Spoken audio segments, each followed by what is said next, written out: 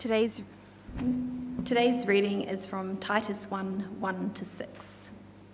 Paul, a servant of God and an apostle of Jesus Christ for the faith of God's elect and the knowledge of the truth that leads to godliness, a faith and knowledge resting on the hope of eternal life, which God, who does not lie, promised before the beginning of time. And at his appointed season he brought his word to light through the preaching entrusted to me by the command of our God, our Saviour. To Titus, my true son, in our common faith, grace and peace from God, the Father, and Christ Jesus, our Saviour. The reason I left you in Crete was that you might straighten out what was left unfinished, and appoint elders in every town as I directed you. An elder must be blameless, the husband of but one wife, a man whose children believe and are not open to the charge of being wild and disobedient. Since an overseer is entrusted with God's work, he must be blameless, not overbearing, not quick-tempered, not given to drunkenness, not violent, not pursuing dishonest gain. Rather, he must be hospitable, one who loves what is good, who is self-controlled, upright, holy, and disciplined. He must hold firmly to the trustworthy message as it has been taught, so that he can encourage others by sound doctrine and refute those who oppose it. For there are many rebellious people, mere talkers and deceivers, especially those of the circumcision group. They must be silenced, because they were ruining whole households by teaching things they ought not to teach, and that for the sake of dishonest gain. Even one of their own prophets has said, Cretans are always liars, evil brutes, lazy gluttons. This testimony is true. Therefore, rebuke them sharply, so that they will be sound in the faith and will pay no attention to Jewish myths or to the commands of those who reject the truth. To the pure, all things are pure, but to those who are corrupted and do not believe, nothing is pure. In fact, both their minds and consciences are corrupted. They claim to know God, but by their actions they deny him. They are detestable, disobedient, and unfit for doing anything good. This is the word of the Lord.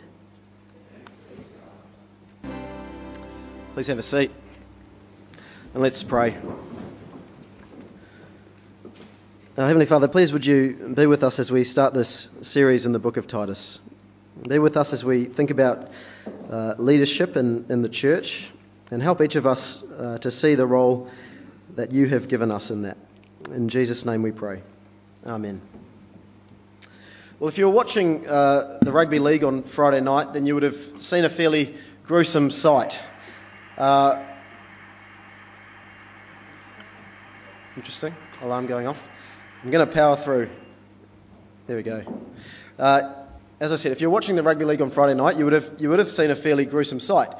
One of the players managed to get his leg caught in a slightly awkward position, and he ended up dislocating his knee. Now, fortunately for him, it popped back into place almost straight away. But people aren't always that fortunate, are they? I'm just wondering, have many people here ever dislocated their limbs before? Maybe just raise your hand if you have. There are a few who've put their hands up. Our health and safety officer will be nervous. The problem with some dislocations is that they remain out of place. Limbs pointing in directions that you never thought possible. And it takes away your functionality, and the limb needs to be straightened out. And it needs to be done in the right way, or it can end up being even more damaged. And so people will often go and see a doctor or a nurse to get it straightened out. In a similar way to dealing with dislocated limbs that need straightening out, Paul wrote this letter to Titus because the church in Crete needed straightening out. You see it there in verse 5. It's a church with a number of problems. Verse 10, there are many rebellious people within the church, deceptive people. Or verse 11, people who are ruining entire households through the lies that they teach. Verse 15, their minds and their consciences are corrupted. And perhaps worst of all, verse 16, they claim to know God, but by their actions they deny him. They are detestable, disobedient, and unfit for doing anything good. Things in the church in Crete are out of order. There is dislocation. And Paul wants Titus to straighten things out so that the church might actually function as it should. And there's one main thing that will allow this to happen. He tells Titus to appoint leaders in the church. He uses the words elders and overseers, but it points to the same thing. Titus is to appoint mature Christians as leaders. And as we'll see, there are three things that are required of a potential leader. If someone holds to these three things, then what was once dislocated will soon begin to get set straight by God's grace. And what we see in this passage still speaks volumes to the church today. Raising up the type of leaders that Paul speaks of in these verses must still be a priority for us as a church. Now, whether that's people to lead churches or people to lead various ministries, many of the principles still apply.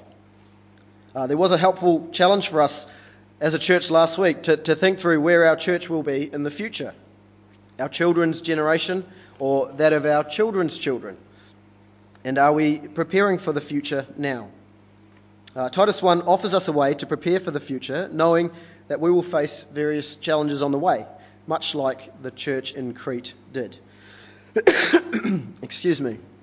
A bit of a background to the letter. Crete is a Greek island. We don't know too much about it.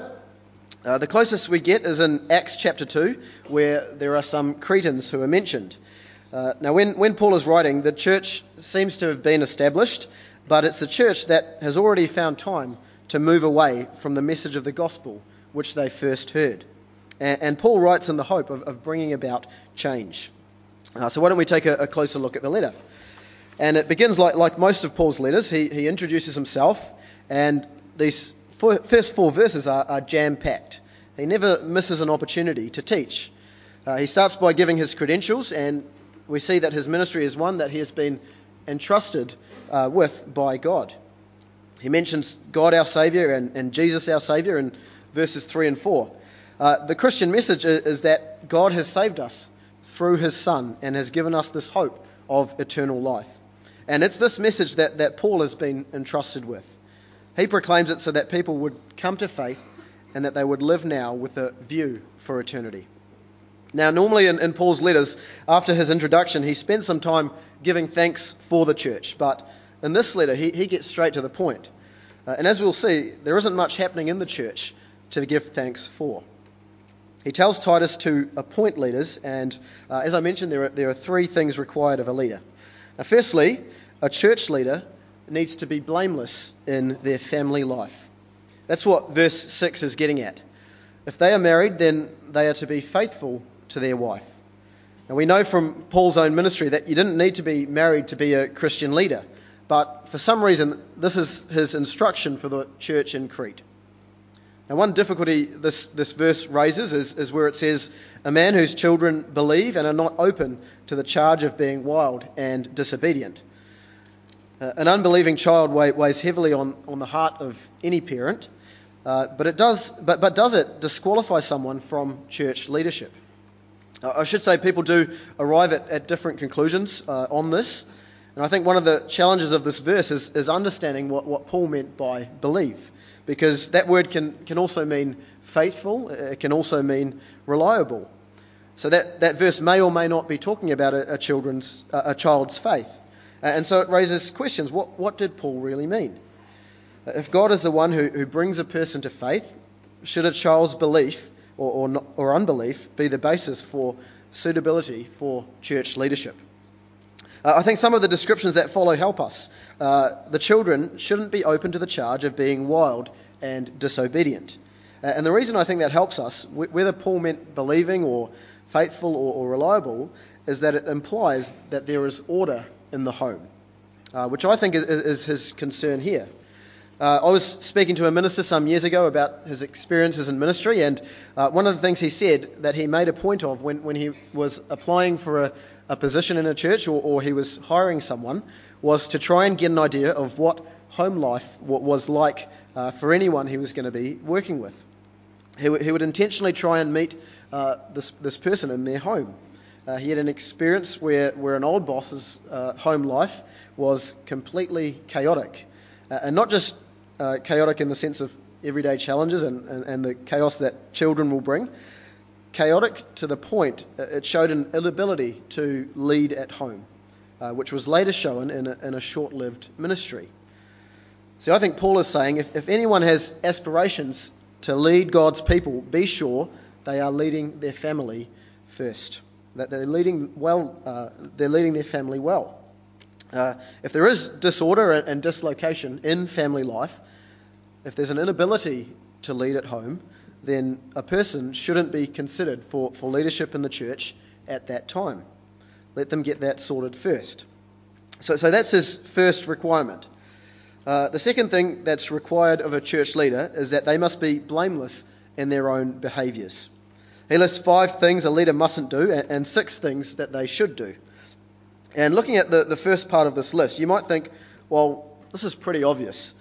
Don't be overbearing or quick-tempered or drunk or violent. Don't pursue dishonest gain. I mean, isn't that a given?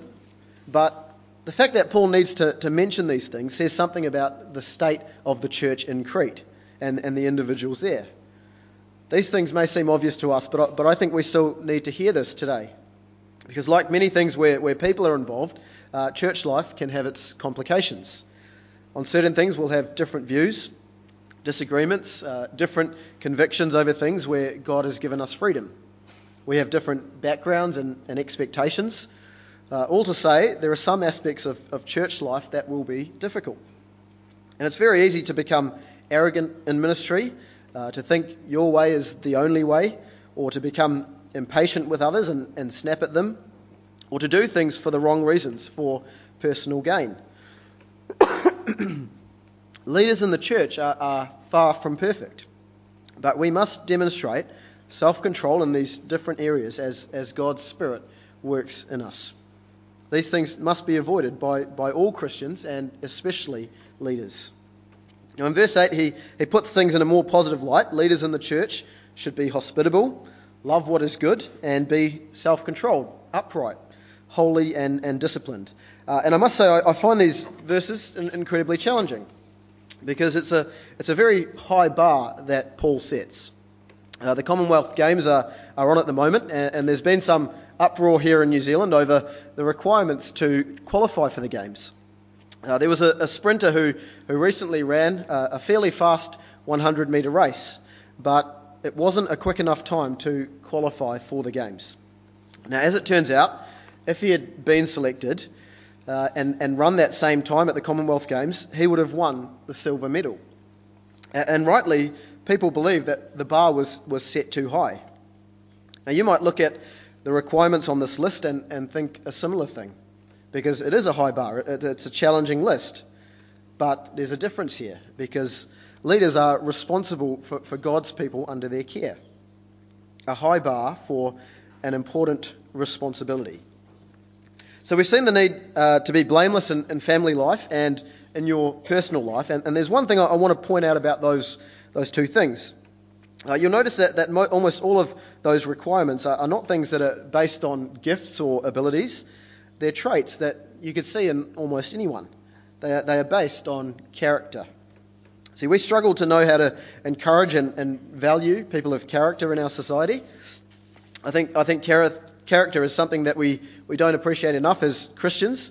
It's much easier to praise people with different gifts and abilities who achieve various things or who do things that we deem praiseworthy. Character is something society struggles to value and maybe something the church is increasingly struggling to value. It's a thing that goes unnoticed all too often. Character is important for all Christians, and it's particularly important for those who are in positions of leadership, whether that's ordained leadership or lay leadership. And I think it's great that as a diocese and as a church, we do try and emphasise the need for character. One of the things I remember when I was going through the discernment process for ordination in our diocese is that there's a big focus on your personal life. In my mind, there might have been less weight given to that and more weight given to having the right theology or being able to teach God's word. And theology and teaching aren't neglected, but rightly, character is also viewed as important in ministry, because character is a reflection of the work of the gospel in our lives. Character is a reflection of the work of the gospel in our lives. So it's right to weigh up whether people should be in leadership in the church based on character. So that's the first two requirements. The third and final requirement for a leader is that they must be devoted to the message of the gospel. There's a difference to this one because there's an element of teaching involved. A leader over God's people needs to hold firmly to the trustworthy message of the gospel that they have been taught. Verse 9 is basically saying, know sound doctrine, encourage others with it, and refute those who oppose it. But what is sound doctrine? It's something alluded to throughout this letter, and basically it refers to the truths that God has revealed to us. Truths about himself, about us, and about the world we live in. One person describes it like this.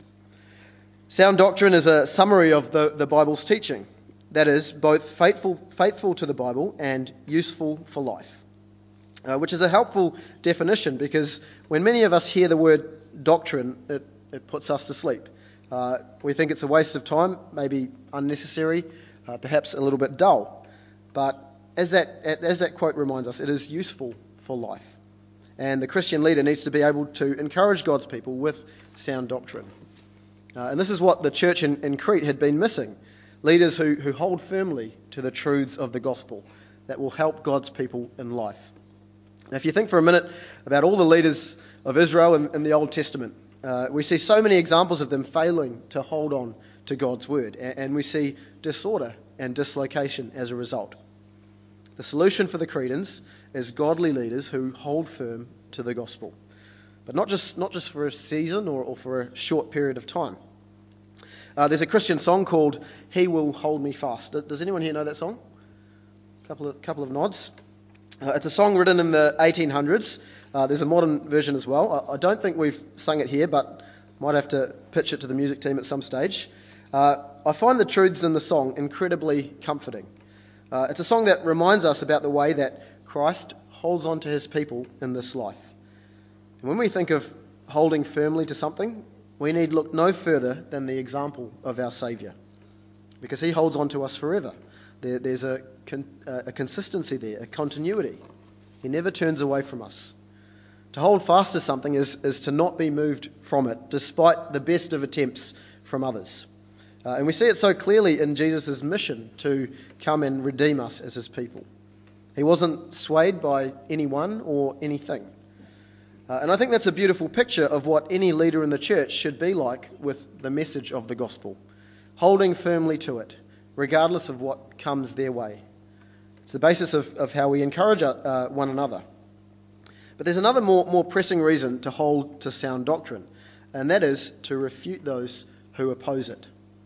There is no bigger problem in the Cretan church than the false teachers. There are a number of people who have let go of sound doctrine, and we saw it in verses 10 to 16. People of the circumcision group, whatever that meant, people obsessed with Jewish myths, people who have turned away from the truth and replaced it with a lie. And Paul doesn't mince his words here, does he? Even one of their own prophets has said, Cretans are always liars, evil brutes, lazy gluttons. This testimony is true. And his message to Titus is this. Verse 13, rebuke them sharply. And you see, the goal isn't to embarrass them or to prove that they're wrong. The goal is so that they will be sound in the faith. Rebuke them sharply, that they might return to the truth of the gospel. Another strong phrase that Paul uses in this chapter is there in verse 11. They must be silenced. They must be silenced. It's very confronting language, isn't it? See, I think Titus chapter 1 is a great challenge for us this morning because it cuts against the grain of our culture. We're often very happy to say each to their own when it comes to the beliefs that we hold. And we like to be quite an inclusive bunch in a lot of ways, which is good in many ways. And we're not confrontational for the most part, even when We do come across people teaching things that they ought not to teach. But we see here there is a time when a firmer approach is required. When the damage done by teachers who have moved away from sound doctrine, from the truths of the Bible, far outweighs the cost of speaking up against someone who has rejected the true gospel. There's a time when action is required. Now, a couple of questions for us. How are we going at raising up leaders in the church? People of godly character? Is it something that we pray for and encourage in others? People who see the importance of not moving away from the gospel and who refute those who do. Have we become lazy when it comes to pursuing sound doctrine? These are questions that are worth taking the time to think about and answer for ourselves. A difficulty for many here today is that this seems to be addressing leadership in the church, and many people won't have any desire to be in leadership whatsoever. And that's fine. But this passage shows how easily a church can abandon the truths of the faith. We have a collective responsibility to help each other hold to the gospel, to encourage one another to grow in these truths. We heard in the interviews earlier of some ways we can do that, by meeting with each other, by encouraging godly character in one another, in our family life, in our personal lives, and even by growing in our understanding of and ability to teach the gospel to others. Because it's the truths of the gospel that bring lasting change. I'm having a little bit of a shocker this morning. I've already used 2 sporting examples, and I'm about to use a third, the hat trick, so I do apologise in advance. Someone in our church sent me a link to an interview this week with a guy named Heath Davis. You might have seen this interview in the news. Heath Davis was a cricketer who played for New Zealand in the 1990s, and while he was playing, there were often rumours that circulated that he was same-sex attracted. And this week there were headlines after an interview he did where he admitted that it was true. And the headlines read something like this: Heath Davis becomes New Zealand's first cricketer to publicly acknowledge that he's gay. And in the interview, he acknowledges much of his past, and 95% of the interview is very sad. This is a broken, confused man who looked for answers in all of the wrong places. As I said, it is sad, and in some ways it's very predictable. So predictable that I actually stopped watching halfway through. But the person who told me about the interview insisted that I watch to the end. Because at the end, after he's shared the battles he's gone through in life and some terrible decisions that he's made, and he shares about his search for love, at the end of the interview he's asked if he ever found love. And he says in the interview, he wants this bit to be included. He says, "I'm seeking Christ now." That might sound really weird to you. I'm living single, part of a group of other men, as a Christian group. I would like a partner, but I realise it's not biblical to have a partner of the same sex. And there's all the dealing with that, and I can't do it, not in my own strength anyway. See, this is a man who has been changed by the message of the gospel. Because our God is a God who's an expert in changing lives through Jesus. The church in Crete needed the truth of the gospel in order to change. And so do we as the church today. Now, I pray that we'd be individuals and leaders and a church that holds firm to the gospel of the Lord Jesus. Amen.